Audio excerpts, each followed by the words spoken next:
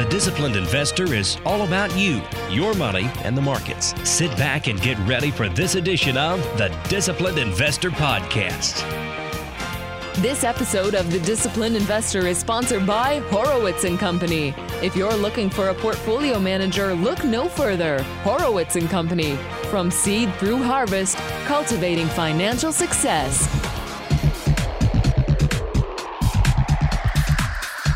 The Fed holds fast, the market blinks, things get crazy. Oh, this stinks. Oil prices are up, gold and silver making a run. And we have a great guest with us today. His name is Frank Curzio from Curzio Research. All this and much more on episode number 789 of the Disciplined Investor Podcast.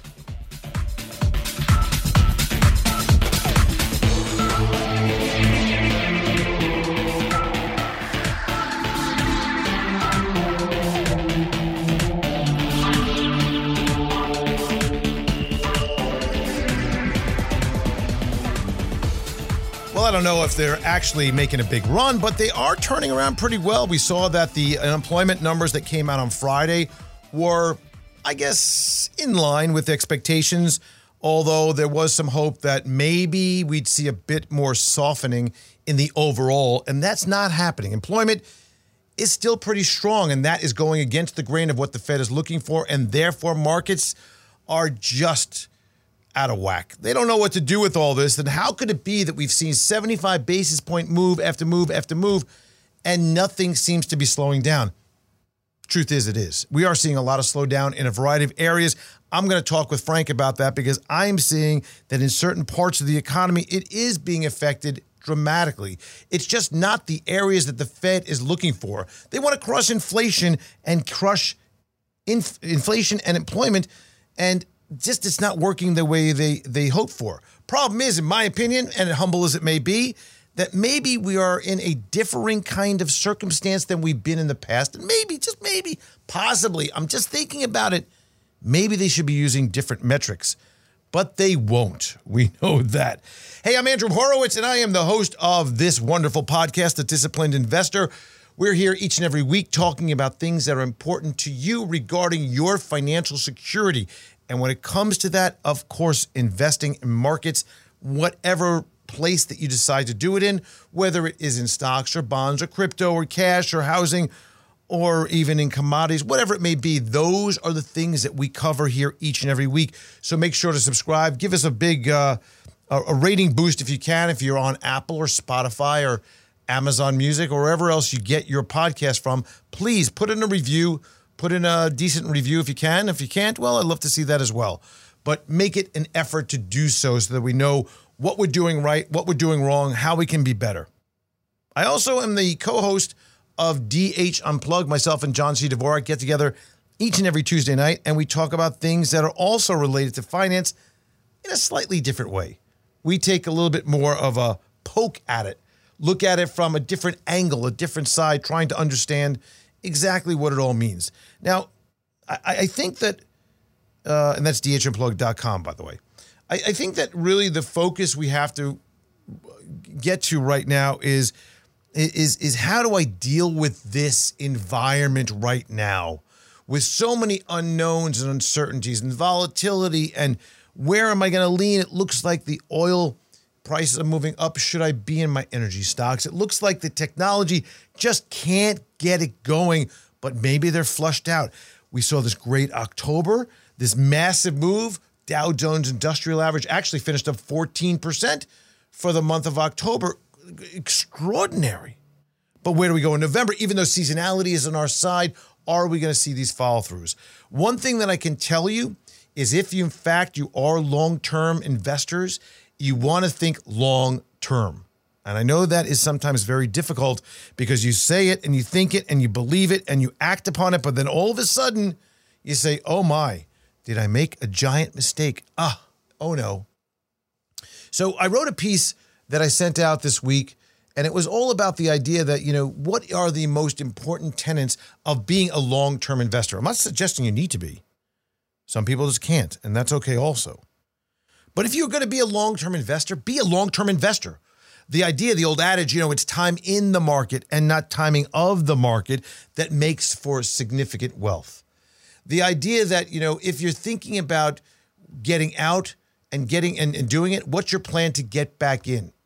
I hearken back to the pandemic. I had a friend call me. He has several advisors, but I'm a friend of his. And he said, Andrew, what do I do? I said, well, what are your advisors telling you? The advisors are telling me to stay the course. That things are possibly going to get worse, but you know what? You gotta be in it to win it. You gotta think long term. And I just can't do what he said.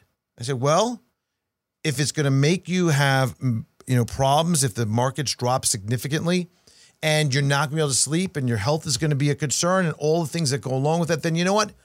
I want you to think about, well, it's okay to take the money out of the market. But I said to him, listen, 2 of your advisors have told you not to do so. I am not going to go against them, but I'm going to tell you what you can do.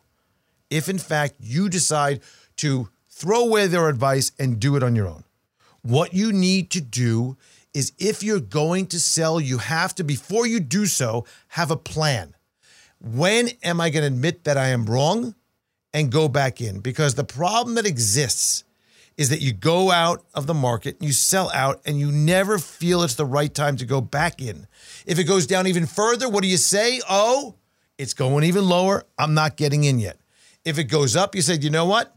It went up too much. It's too hot right now. There's no way that I should be investing in that right now. And the cycle just goes on forever, where you never find that exact spot to get back in again. So if, in fact, you're one of those that decides that, I want to be out, what do? You have to have a plan to get back in before you make any substantial moves. Make that commit to that. Think about that. That's something that we've done for people that have taken their money out of the market through our dollar cost averaging programs. Makes a lot of sense. But do yourself a favor. Don't shoot yourself in the foot while trying to save yourself. I think that's some very good and important insights that we have going on that you really should focus on right now. So what's going on with regard to the markets right now? What's happening with where we are? Of course, we saw some of the downstroke of what happens after you get that big run up, especially after that gamma squeeze that we saw last week. And the fact is that we saw a lot of short covering that went on, some excitement into the Fed, some, I would call it squaring up into what happened. The Fed basically threw cold water on all of that, and things went back to lousy again. And we, of course, have the optimism that it's going to be hopefully a decent end of the year, and maybe we can get through all this, that China is talking about reopening again, that maybe there's a pullback in Russia from Ukraine. All these things are going on and giving a bit of optimism right now to markets. But I think that some of that is not necessarily unfounded, but we need to be tempered. Temper the optimism, because a lot more that is behind all this.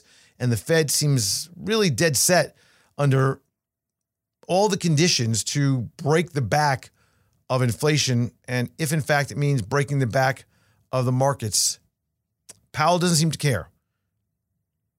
And he's going to be in for a while. So a lot of people have also hung their hats on the idea that next week we have the midterms that will be finished, and this could be a Republican sweep. And if so, wow, it's going to be great for markets. Maybe.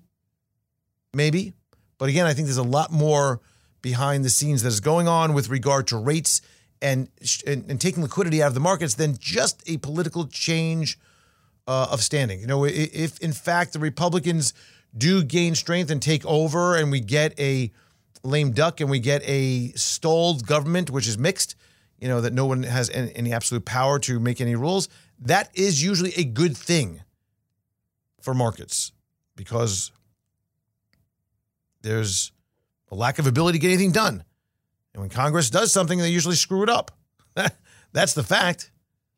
So markets do favor a condition when there is no one particular party that has control. That's interesting to think about. So with that, I thought we would get into our discussion. Let me ring them up. Let's bring them on. Here we go. And our guest today is Frank Curzio from Curzio Research. He is a fan favorite, a listener must have, because a lot of people get Frank, they get like shakes when you're not around. Last time you were on was August, and a lot has happened since then. So what do you think we do is about what do you think about catching up on some of the things that have happened from then till now? Thank you so much for having me on. I appreciate it. Love coming on. And man, so much has happened since then, right? Oh. Which is incredible. And you have to be willing, I think, for investors where this isn't a market where you could be stubborn and have your thesis and you're like a stock and you're like, you got to really pay attention to what's coming out, because you are going to see a destruction in demand like you've never seen it before heading into next year. It's happening now. It's not even close. It's probably in the third inning. It's going to get a lot worse, and you have to prepare. The interesting, can I just interrupt? That's very interesting that you say that, Mm-hmm. because there's a lot of, there's so much clear evidence from the players that are on the forefront, like a FedEx, for example, right? I mean, clearly starting to see things, or other companies that are talking about like, wow, I mean, we can't even give you outlook, versus what most people look at, which is the inventory levels, or, price to inventory, sales to inventories, or maybe even some of the things that are going on that are backward looking. And it's really I think it's painting a very poor picture. Don't you? It's creating a poor picture when you're watching CNBC, which most people do, and I do as well, because that gauges sentiment. That's why I watch it. But just listening to what some people are saying is kind of scary to me, right? You have to be careful, because a lot of these people, you and I have been doing this for a very, very long time, Andrew. I've been doing this for 30 years now. I grew up, my late dad did it for 30 years before me. So even at 5 years old, I was talking about this. But really, my experience extends to 30 years, right? So that's how old I am now. Mm-hmm. Most people, even a lot of these people you see, they only, if you have 10 years of experience in any industry, that's a lot of experience. However, if you have 10, 12 years of experience, the only experience you had being in this market is when interest rates were relatively zero and you had a Fed there to spend as much money as it possibly can to keep the markets inflated. It's why when we saw the credit crisis, that they spent $480 billion and they lowered rates to zero. And that was able to fuel the market, and we didn't go through massive pain. It was pretty quick. I mean, 2008, stocks started roaring back, and then, 2009, they fell again and finally hit a bottom, and then we went higher. And a lot of that was brought in because the Fed injected $480 billion. The top started out at $700 billion. It was $480 billion wound up spending, which was unbelievable amount. Now you have COVID, and they just spent $11 trillion plus. I get at the beginning, you didn't know how bad this was. Our businesses were forced to shut down. Nobody models for 90% declines in revenues in a couple months when you shut things down. I get it. But then everything, when the vaccines were out by the end of the year, everything started getting back to normal. You're looking very early on in 21, asset prices started going to all-time highs. The Fed kept rates at zero, and they continued to flood the money with another $3 trillion in cash. Amazing. All of this is coming out of the market now. The Fed is doing everything they can. They haven't really started shrinking their balance sheet, which nobody's talking about, but they raised rates considerably, and companies are doing okay now. You brought up FedEx. This is important. FedEx came out and said, we have no idea. No idea. That's exactly right. Going into the holiday season, and these guys had AI on their systems for the last 15 years probably, right? You're hearing about AI in the last 5 years. These guys know every trend and everything. They're like, we have no idea. And then UPS came out and they beat earnings. And people are like, wait a minute, maybe it's just a difference between FedEx and UPS. There's not. The difference between UPS is companies are drastically raising prices. You're paying this. You go to the store, you're going to be paying more right now than any other time, right? So they're still, even, Starbucks reported, you're seeing them, revenues at all-time highs. They're raising prices considerably. And as a consumer and as an investor, individual investor, you could look at this data just by paying attention, right? You knew there was inflation, right? When last year, when this idiot, and sorry to say it that way, Powell was just saying, hey, there's no inflation. We're fine. Which idiot are we talking about? There's a lot of idiots. Powell idiot. Okay. Powell. Idiot number one. Everything that he learned for 40 years, economic theory, everything that he studied, all the methods he followed for 40 years, told him last year, Jackson Hole, when rates are at 5%, that's going to be transitory. Yeah. 1 year later, it's the fast. We've never raised rates in the modern Fed ever by 75 basis points twice. We've never done that. We're up to 4 times now. But how come we believe that it's true what he says now if he was so wrong then? Isn't it possible he's wrong again now? He's not qualified. All right. That's a good point. I'm not saying it to be. I'm not saying it to get credit. All right. Because you can destroy the Fed and everybody loves you. Right. It's not about that. It's about, like, Bernanke was the perfect guy. He knew everything what happened with the Great Depression and what caused it, and M1 fell and M2 fell, velocity of money. He knew what caused it and created, and he was and he got a Nobel Prize for it. He was fit, and people may want to hate you and say it, but they had to do what they had to do, or unemployment would have went through 30%. And you look, the major banks, you wouldn't be able to take your money out. I mean, people don't realize I was on Wall Street then. You had trouble taking your money out of banks. That's how bad it was. But Everything Frank, was the preposterous, Frank and I talk on the phone just like we're talking now, right? So Frank talks. He's very strong. He can keep talking. I can talk. I'm very strong. I'll interrupt him. He'll interrupt me. That's what everybody loves about when we get together, right? So here's the thing, Frank. This is really funny. It's preposterous. Think about this. You just laid out why Bernanke was so much better of a central bank chair and an economist maybe, and how he knew everything that was going on. He missed the financial crisis. Completely. Completely. And he was qualified. But the thing is they were asleep at the wheel. They had no idea of that, the triple credit ratings. It wasn't like people think subprime caused that. It wasn't subprime. Subprime was a small part. It was the leveraging of subprime by 30x, where all you need to see is a little bit of decline in home prices. And the system made sense because everyone could sell loans because it didn't matter what you saw. You need a library card, and you were able to sell that loan to Fannie and Freddie or whoever. It didn't matter. The whole system was broken, and there was a lot going on underneath. And even they had no idea. They had no idea that AIG was insuring all this stuff. Which again is unbelievable. Unbelievable. So they all made a fortune off it. Then when they saw the market about to get annihilated, they all went to AIG. So sure, I'll insure all of you guys. That's fine. That's great. And then nobody knew that AIG would absolutely fail, and you're not going to make good on all the short bets that you made so much money on long for the past couple of years, and it collapsed the whole system, right? So I'm not saying that, whether you like him or not, I'm saying that at that time, he understood what he needed to do in order, and the system was broken. You needed to shore up the banks, and that was a big part because the banks decided to lend money to who they wanted to. This time around, they bypassed the banks, they bypassed the economy, they handed checks directly to people, and they didn't think it was going to result in inflation. Again, to the original point, everybody knew, anyone that pays the bills knows that we had massive inflation except for the Fed, right? We all saw it. Now is your chance to look at everything you're paying for. If you look at the difference between UPS, and UPS came out and beat estimates, and it was good, it's because they raised rates considerably. So did Pepsi, so did Coca-Cola. And supply chains are easing. I get data on all this stuff. So anyone's telling you supply chains and this and that, they're not missing it. You're going to see a massive destruction in demand.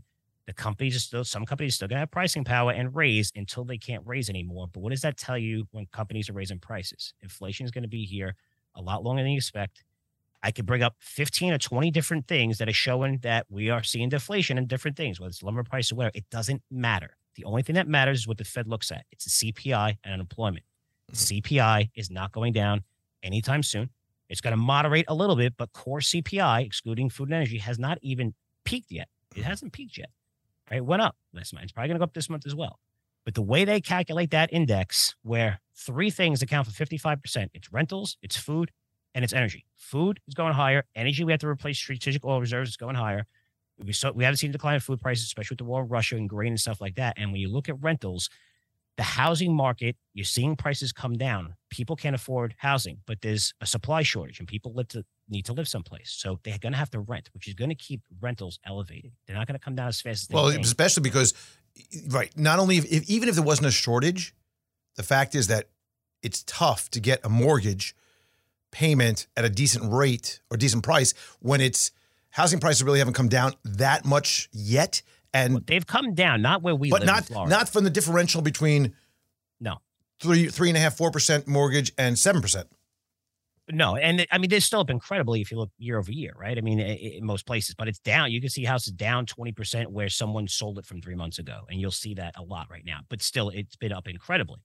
It's been up in Florida. I think it's up like 20% year, 20% last year, 20% this year. So right. Now it's coming down amazing. Where.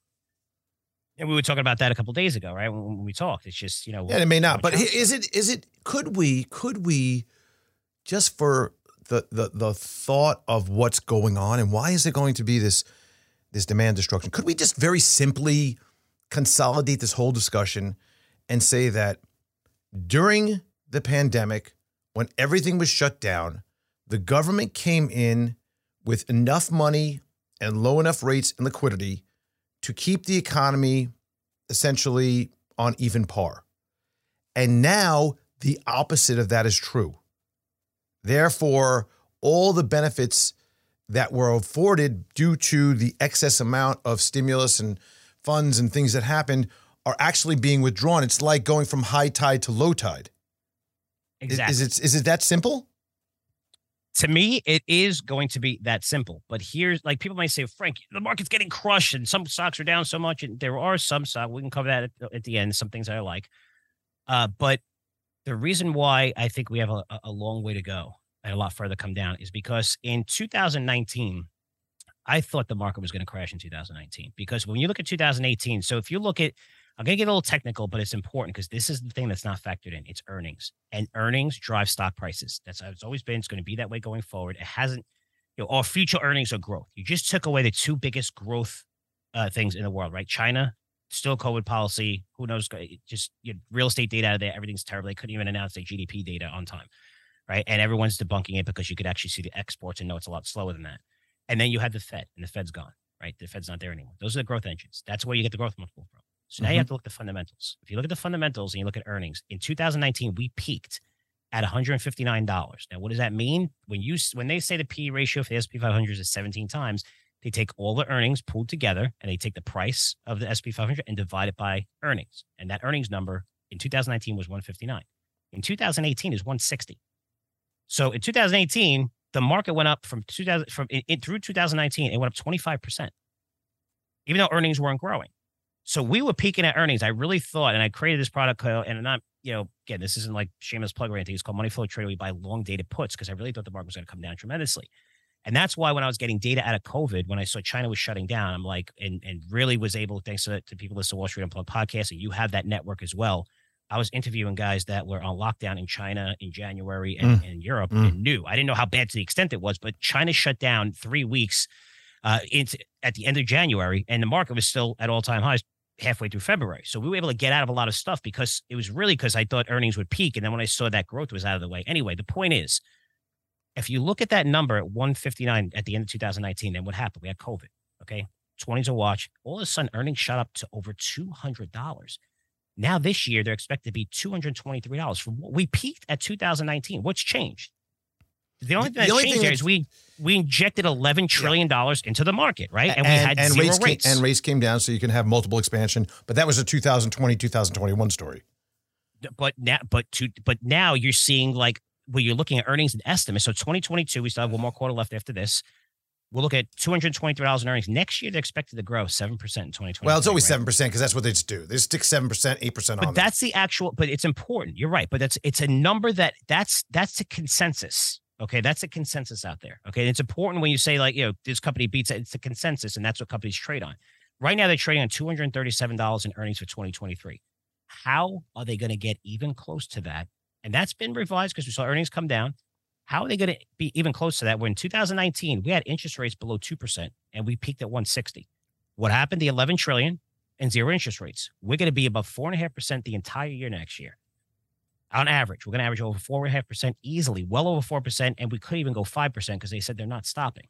They're just going to slow the pace. Yeah, right? so this is a market in its entirety discussion, which is very different than individual stocks, right? So stock picking. It is and it's not. No, because 80% of a stock's movement can be attributable to the direction of a market, of course. We understand that. And, of course, we also understand that a great stock in a bad stock market doesn't do well, just as well as a crappy stock does well in a good stock market, right? Correct. But let's just do some very simple back of the envelope math here. Let's use, and I'm going to write this down because I'm going to make sure I write it correctly. Let's just go with, for the heck of it, $200 of earnings. Okay, just go with me here, right? $200 of earnings, which would, by the way, not be a big reduction from where we were. It'd be a bit, but not terrible, right? Wouldn't be like awful. And if we say, okay, let's just take some numbers. Let's take a 15, let's take an 18, let's take a 20. 15 being the long-term multiple that is assigned to the S&P 500 through very good and bad times. 18 being kind of like above average, maybe as people talk about modern day, right? You follow what I'm saying? 20 being a little bit on the high end. And let's go down to 12 for the heck of it and talk about that is usually what's assigned, give or take a few points, during heavy recessionary periods. Are we in agreement with that? Yes. I mean, so we take the S&P 500, which is what, 3750, whatever. And if we take 3750. Well, let's just do multiple. Well, you can do it now. 3750. Okay, yeah, but how do you get to that multiple, right? So say if we take the 237 earnings it's down, like 18 half. So 18 and a half times earnings, which is higher, right? So if you're looking at the multiple right now based on where earnings are going to be, but if you take that multiple and bring it down to, 200 or even 180, again, we peaked at 160 without this, and the Fed's doing everything they can to reduce liquidity, try to get unemployment much, much, much higher, which we're not seeing, so that they reduce the liquidity. They're going to continue to raise rates, taking as much as they can, $11 trillion out of that system. We're going to be below $200 in earnings. Now, here's the thing. You're right. When you look historically, you can say, well, earnings grow around 7%. Yeah, that's what the market, right? That's when the market grows as well. So you see earnings grow 7% with a market growing earnings year over year. If they're not growing, the PE should be more like 10, 11, 12 historically. Well, let's go through my exercise. Let's start with a 15, which is kind of this long-term average, which is meaningless because that means that long-term you can have a 20 and a 12 in there and average out. But a long-term average of 15, very simple math. This is very simple. 200 is the number we just said as a number. We threw it out there. Times 15, we're talking about a 3,000 level in the S&P 500. Yes. 18, 3,600, 20, 4,000, 200, 12, 2,400. Question then is, we're at 3,750 right now, right? And everybody is hysterical about the amount of pain that certain areas of the market have taken already. But if we just simply go down to a 15 multiple with 200 EPS, which is a slight reduction from where we are here, we're talking about a $3,000 level on the S&P 500, which is another 15, 18% from here. Yes. At least. That's if you believe the 200 number. Like I said, it was 160 in 2000. Right, there's a lot of variables in here. But I just want to explain to the people listening of, you start hearing these people talking about, like a Jeremy Siegel. Jeremy Siegel here, always talking about stocks the long run. Misses every downturn or misses this or that. He's not a timer. But what does he do? He pretty much puts a 10% increase on the stock market each and every year. And we've been there long term. It eventually gets to that point. But he's even talking about we can get to some of these guys, 4,400. How do you even get to 4,400? We're going to go, if you look at seasonal trends, right? And this is important. And you're looking at October and why the markets really took off in October. Okay. A lot of short covering, a lot of, program trading. But if you're looking even to November seasonally, when it comes to mutual funds, what do you do when you have losses for the year? What do? We sell before December 31st. For mutual funds, hedge funds, they have to sell before October 31st. So you saw a lot of that money come out of the market even a little bit before October, where this way you could use those losses to offset any gains you have, where real estate, oil, and stuff like that, and some of the things that did well this year. So now you're seeing a lot of money flow into the market. Just to be clear, can you just back up because I don't want to confuse people. Individuals have any time up until December 31st to sell anything. Yes. You're talking about the mutual fund proprietors, the owners, the actual fund itself. Trillions in assets. Right. The trillions. Right. So you could sell your mutual fund on December 10th. It's the same. So he's not talking about that. He's talking about the mutual fund itself. The mutual fund itself for them to take. So they have to October 31st. So now you're seeing a lot of that money that has to be put in, right? Because if it's not put in and it's in cash, they can't charge you fees on it. So you see this amount of money that's coming into the market. It's going to come in pretty much through November. That almost has to come into the market. So you're going to see these seasonal trends where money just forces itself into the market. And it's significant, right? Now you have buybacks. Companies are allowed they have the buyback window open.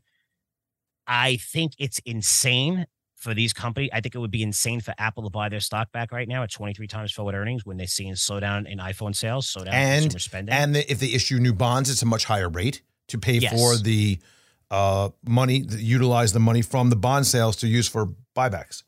Yes. So you're going to see companies buy back, try to get their earnings up. And now that buyback window is open, there's a lot on the sidelines so that they can buy back.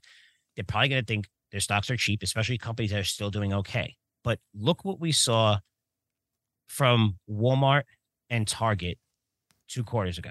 Oh, both of them out of nowhere. These are companies that have been around forever. And both of them came out and they said they usually they give you a chance. They warn ahead of time, right? We usually see that, right? Andrew, when companies, before they report the quarter, they'll say, oh, we're going to miss the quarter. And it happened so fast. And this is before we raise another 75 basis point 2 times in a row, the last 2 months. They lowered their estimates and those stocks saw the biggest one-day decline since the 87 market crash. What happened? What happened, man? That's how fast it happens. And everyone's like, oh, all right. Because you know why that happened? I'll tell you why really quick. I don't want to get technical, lose your audience here. It happened because they had the greatest supply chains in the world. Everyone had supply chain problems because we saw $11 trillion injected in the market and everybody spent it buying more things. So, everyone was like, holy cow, look at this demand. We're seeing record revenue across the board. They just couldn't fill the extra demand. These guys were able to find ways to fix their supply chains the quickest and got all this inventory, and out of nowhere, demand stopped. And now they're sitting on massive inventory like Nike. Nike last quarter, their inventory was up 23%. This is like 2 quarters ago. Then the current quarter, you would think, okay, I got to sell all this at lower prices. Their inventory increased by 44%, which was like that was $9 billion. That was very, which is crazy, rough. Right? Because this is what happens when you fix your supply chain. This is going to happen by industry. It happened to housing. They're the most interest rate sensitive. They're getting hit first. The housing market. And look around your house. Anything you buy in your house, any one of those products, those companies are going to be warning, right? Because you just shut it off. You just completely shut off. You went to a booming housing market to now we're down 50% in starts, right? So now you look around. What else? Look at the chip companies. Had supply chain concerns. That was something. Out of nowhere. Now they have gluts. Wait, what happened to PC market's frozen? What happened to nobody can get chips to like 3 days later? There's a glut. Yeah, how quick? When have you seen that in your history of how quick that happened? Never. So now what do you have? You have the autos now. Massive demand for EVs. Holy cow, they got all these orders out. And I just placed an order for Rivian as a joke 18 months ago. They said I'm not going to get a car to 2024, by the way. And you got to put down whatever, like a couple $100 or whatever. I just want to say the process is. Now they're including these massive demand and orders, but now a lot of these people aren't going to be able to get loans because you're going to have to, it's a much higher rate to get an auto loan. So now you've seen the auto companies. Yeah. Again, That happened with my engines on my boat. I finally got them, but if I was to have stuck with the Mercuries, I would have had to wait till February. And the price was 20% more, at least at this point, than I originally would have bought it for. So things are just, the problem is things are not normal, Frank. Things are crazy. There's a lot of pushing and pulling. And how about the negative, the drop, the incredible drop in natural gas prices in Europe? All these things are telling you that generally speaking, the economy is not healthy. Don't be fooled by what's going on. But at the same time, you also have to be ready for all this. You have to be situated. And that is why for example, our global allocations, we have more of a conservative posture. Frankly, no pun intended, the only thing that hasn't worked are any kind of bond exposure. But you have to be careful on your bond exposure. You have to have it short, not long. There's a lot of things you could do in all of these scenarios. So here's a question. You don't have to give me specifics yet, but let's try just for a moment, because most people don't short, right? Most people, they just don't. Most people don't short. They'd rather be in cash. The things that we're seeing that are, I think, positive right now, you got to look at energy. You have to look at energy. That's a good, you know what, energy. But let's talk about that, because energy was such a small part of the S&P 500 earnings, which we talked about. Small. Now it's at 5% allocation for the sector in terms of revenue. It's 12% of profits this quarter. So that's the worst sector. And I hate saying, well, you strip out this, but there's like 11 or 12 major sectors. That's one of them. That's the one sector you don't want profits to be increasing, because that means your costs are going up and going higher. And that's a big contributor. 12% of the profits and earnings are oil companies. If you strip that out, I mean, earnings, if you're looking year over year from last quarter, are down. If you strip out energy, 4%. They're down this year if you strip out energy a lot, even if you don't strip out energy. But one thing I want to mention too, really quick, because when you talk about energy and profits, you and I cover this stuff, right? We cover earnings calls and we like to listen to stuff like this. And I look, FactSet, you can go for free. I can't believe they give you this report for free. Go every time you say this, you say the same thing. That you can't believe it's free. It's amazing, because it's important, because it's easy to see the markets and the earnings. In 3 months ago, right? So you look at July, they expected earnings to grow 10.2% in the third quarter, right? And this was only from 3 months ago, right? So now we're in this quarter, a week before earnings season. They revised their estimates tremendously, which you guys don't see. I see it because I'm in this industry and I cover it. You see upgrades and downgrades. You don't see when JP Morgan lowers their estimates by $1 from $5.50 to $4.50 for Disney ahead of the quarter. What happens is it results in the revisions was so low, Andrew. They only had to grow. They expected 1% growth. So now when you're seeing on TV, this company beat, and this company, 70% of the companies beat estimates. If they had the original estimate from 3 months ago, 80% of the companies would have missed estimates. Yeah, that's the old trick of Wall Street of setting bars low enough to easily, at best, jump over them, because that's how it works. It works. That's the game. But at the end of the day, it's still the number. So you're still seeing earnings decline. It's the actual number. So when you're saying, Disney was trading at 20 times earnings going into the quarter 3 months ago, it was really trading now at about 25 times earnings going into the quarter based on the revisions, because the earnings is still the earnings, is what you generate, right? So that's what you have to be careful of, where you're seeing the bar set lower, but there's still earnings you're going to see decline dramatically. That's the one thing I don't think that's factored in, and you should prepare. If you're wrong, you're wrong. You can always hire back or do whatever, but there's a lot of companies I listen to conference calls. I listen to tons of them that are just on cloud nine, and hey, we're seeing demand. We're not seeing it that much. It happens on a dime. We've seen it. Look at Google's numbers. I mean, these are massive companies. You look at Meta's numbers, massive companies where you don't see 20% declines often. You're going to see that happen with a lot of companies. And you said you don't want to go short the market, because, to be honest, the thesis I have now is the same thesis I had in August, right? So then you go through October. If you're short, you're sleeping on the park bench.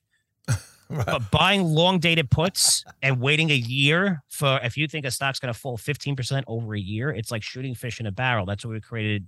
And we created a product called Money Flow Trader, and now we're seeing, that subscription to that explode, because, booking tons of gains in it here and there. Again, past is not indicative of future, but if you really think we're going to have a volatile market, it's going to be crazy. It's like shooting fish in a barrel buying long dated puts right now. The fascinating part of all this is just something you touched on, and that was, we really didn't explore it, the analysts on CNBC. Now, let's flesh this out for a second. Kramer, your old employer, is taking a lot of grief. A lot of grief. Right and now. He's getting, he's, maybe I'm wrong about this. He brings it on himself, though. He does bring it on himself, but he's looking a little unstable lately. He said I've been fortunate, okay? I've been very, very lucky. My dad, growing up in this industry, he's a pure value guy.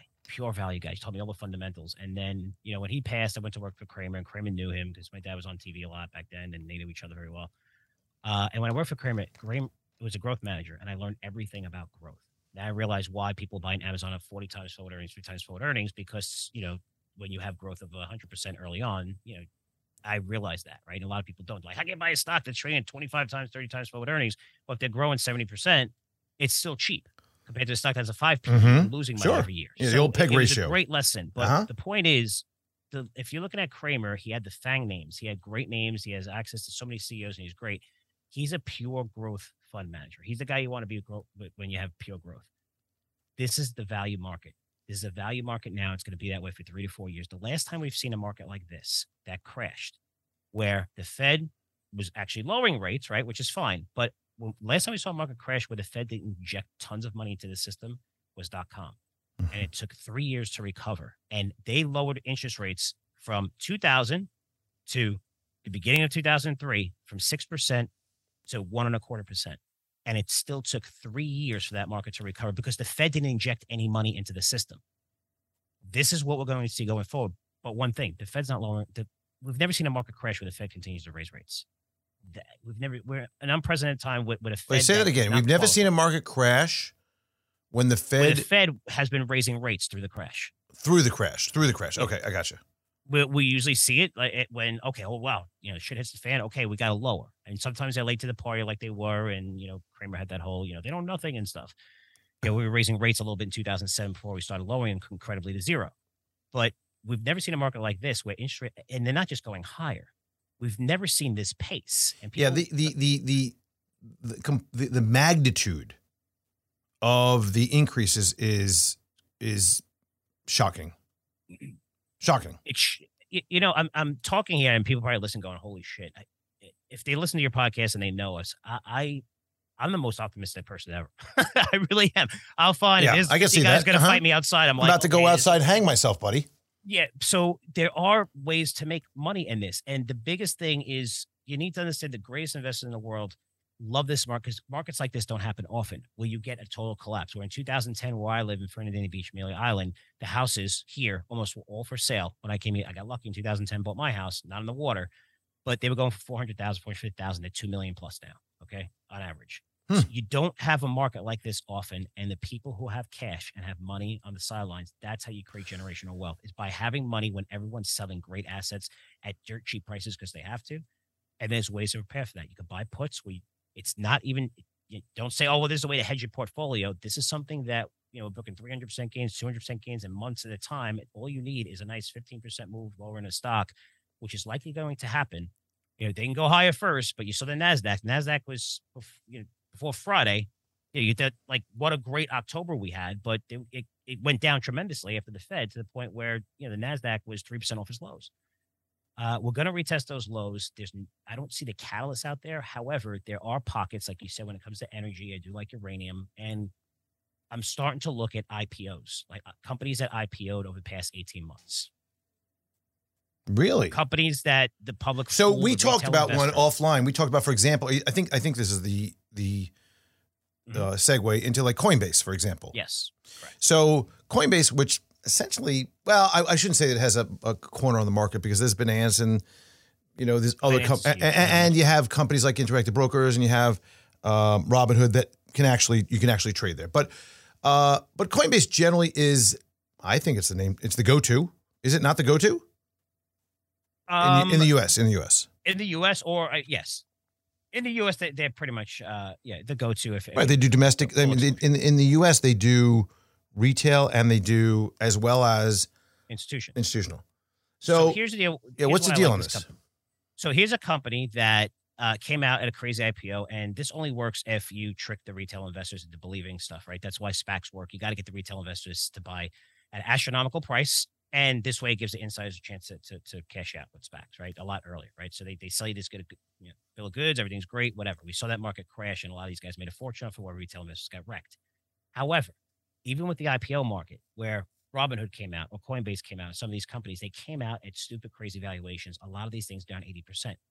Well, when you IPO, what you're doing is you're raising a ton of cash. These companies right now are down 80% plus, sitting on balance sheets with tons of cash, and they're still growing. They're not growing at the 50, 60, 70% when they came out. They're no longer trading at 60 times sales. Now they're down considerably, sitting on a massive pile of cash that they raised for their IPOs. And again, these companies already got hit. Now they're in a position to really buy assets, to really, the balance sheet is going to be extremely, extremely important going forward. And these companies have great balance sheets. And plus, you're seeing growth. You're still seeing growth. It's slowed, but they're still growing much faster than the market. The only thing that's changed is they're down 80%, which is pretty much the price they should have came out the IPO at. But again, they want to screw you and make investment fees. That's how Wall Street works. Coinbase is one.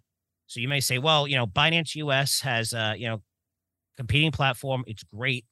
And you see higher fees on Coinbase. And now you're seeing users decline, because what we saw at Bitcoin for the first time ever in the last 3 months, where the market was going crazy, it was kind of stable at 20,000. And that's the number one reason that people complain why they don't like Bitcoin in their portfolios, because it's all over the place. And yet it's been kind of stable. The volatility has been.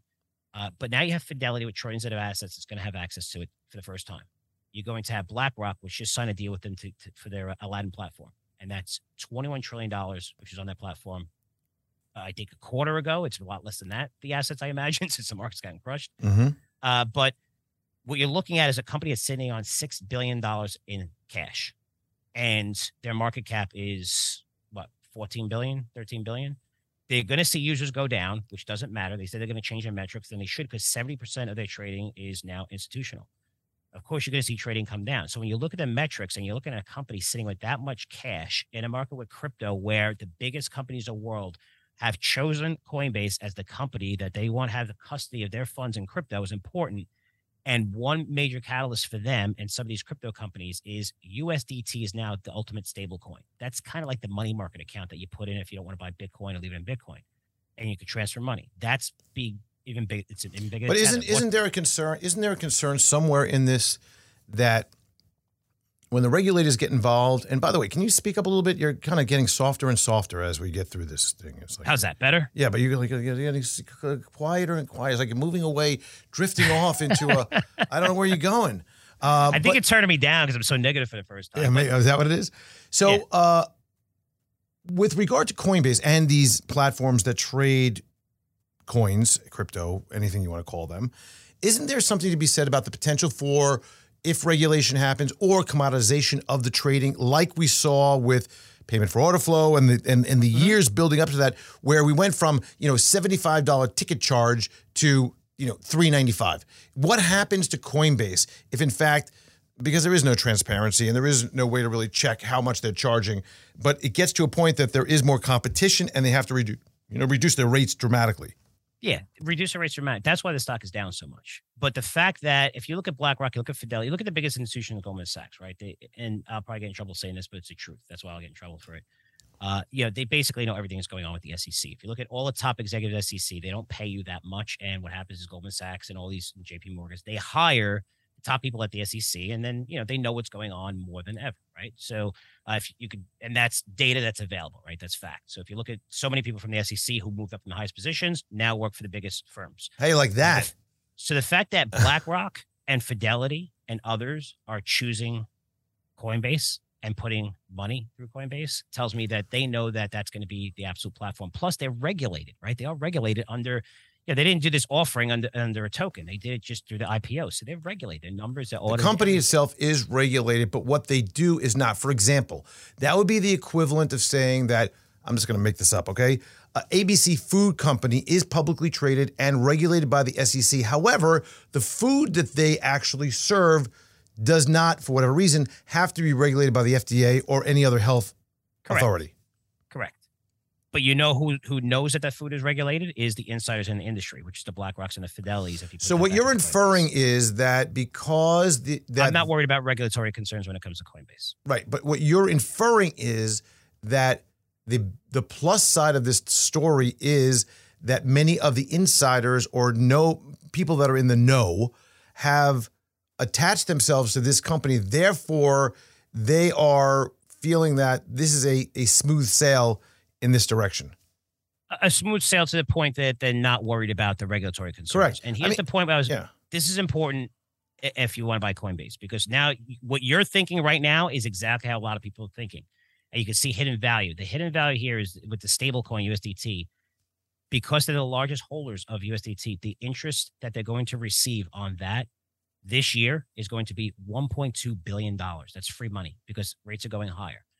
And they're going to be able to generate that much interest. Because USDT does not provide yield, right? Yeah, but the USDT, by holding it and by staking it, it provides a yield. And their yield, because they have it on record, right? So say if you have Bitcoin or if you have other, you could stake them and hold them and you'll earn a higher interest, right? And companies got in trouble for that. But USDT is becoming the stable coin of everybody. But is it going to be a stable coin or one of these other shenanigan deals where it's a leveraged? stable coin that's linked to the dollar. That's what all the institutions are using right now. USDT, that's what they're using right now. As long as but all the major ones. But if I hold it, do I get an income? You will get an income for USDT if you stake it, meaning that you're holding it and it's staked, right? So that means that you got to hold it for a certain period. So it's like a CD. Exactly. So just like if you're looking at exactly like a CD. Yeah, that's a great example. But the amount of money that they're going to generate is, think about $1.2 billion in profits and how much that is. And it's not like a bank, right? Because when interest rates go higher, they make the spread, right? The net interest margin. However, they still have to pay a little bit to you, to consumers. They haven't yet in some accounts, but you're seeing yields go higher. That's the point. These guys don't have to do that. So this is actually, this could be a really interesting turnaround story if, one, we scratch the notion that and even if a lot of these altcoins go away, there's still the main players out there, right? Yeah, Not to mention some of the guys like an Elon who's already, doing what he can to get Dogecoin going, right? Yep. And which we know is ridiculous, but he just likes to play games because he's like 4 years old. But nonetheless, we have, if all these go away, you still have the majors. We'll call them the majors, the minors and the majors. And then so that if we put that aside, that we're worried about it going away, and we put aside the regulatory concern about that going away, and we put aside the issue about the breaking the buck and the concern about the liquidity / quality of a stable coin of some sort, or frankly, you can hold it in dollars there too. But if we put that aside, all those things, maybe what you're saying is I don't know about the lows, but some of the concerning factors that were the headwinds for this company are really gone. Here's your thesis. It's very simple. when I look at a company, I want to see why everybody hates it. People think, crypto's going, these terrible crypto companies, you worry about regulation. This company, I'm not worried about regulation, especially when I see BlackRock and Fidelity, who does all their research and has inside everything, using them for custody. And signing to, and Google just signed with Cloud, right? With Cloud, Can you speak up? Where are you? What happened to you? Where'd you go? I don't know. I don't know why it's coming down. So Coinbase, let me speak louder for you guys. Thank you. Coinbase, the bearish thesis on Coinbase was that, okay, well, regulatory concerns are coming and, the stock's too high and valuation. I'm not too sure about, if you're a believer in crypto, it's going to go high. Well, all the innovation is coming from through Web3, right? Which is incredible. And if you're a believer that next 5 years, that Bitcoin's going to go higher, which a lot of this happened and it's been holding 20 for a while. If you're a believer it's going to go higher, Coinbase is going to be a massive beneficiary because they have over $6 billion in liquidity. They only have $150 million in payments over the next 5 years. They're not going out of business anytime soon. And now with this interest income, it puts them in a place to buy lots of crypto assets that are at dirt cheap prices right now, which is FTX is doing, and also Binance. And that's where you want to be. Just like cryptos happened, the crash in crypto happened before we're seeing this crash. Yes, the market's down. I think we can go down further. When you're in a position like Coinbase and Binance and FTX, where you're able to buy assets, great assets, because companies had bad management teams and they were aggressive, that's where you want to be as an investor. And you're going to have that chance next year where you want to have cash in order to buy these assets, because assets are going to be a lot cheaper. So you opened the door when you said Web3. Can we just for a moment talk about Zuck and what's going on at Meta and is he absolutely is he lost his marbles? I think he's smart because he's transitioning, and I want you guys to understand that what he's doing is not the metaverse. Okay, the metaverse is an open source platform that we could all go on. We own our own content. We could build on it. Yes, there's going to be regulation behind it by a company, but if you want to track data, you got to check boxes are checked. Not like now, we just go to a website and just by viewing it, you automatically accept the agreement. But he knew it was coming down the pipeline in terms of Apple and advertising. And at least he's transitioning, because Google's not really transitioning. They got a little revenue coming in from the cloud, but search is down. That's their business, search. Right. And what are they going to do? So I like the transition, but make no mistake that what he's creating is a massive virtual platform where he still wants to collect data off of it and have advertising dollars and stuff like that through there, because it's providing a better experience when you're on your phone or whatever. Right. We saw TikTok, when you provide a better experience, it takes up some of your time, and that results in lots of advertising dollars. So what he's doing, how fast he's going into it, I think it's funny when people say, oh, this metaverse is BS and garbage. I've been covering this for 2-3 years. The stuff that I'm seeing in metaverse, true metaverse, which is an open platform, you own your own content, you can make money, it gives individual rights, which is what the internet was supposed to be, is incredible. What he's creating is a virtual platform. That's not the metaverse. So will it work out? I know people who doubted him in the past, especially when he bought Instagram at $1 billion. They wanted to have his head in a platter, and that's still worth more than $100 billion. I just think, with the advertising market really crashing, that's hurting them anyway. And he is taking some of that cash to put into his massive virtual platform. I think he's going to be right and eventually work out to provide a better experience, but that's not really the metaverse, guys. I know, people don't understand it yet. You will, trust me.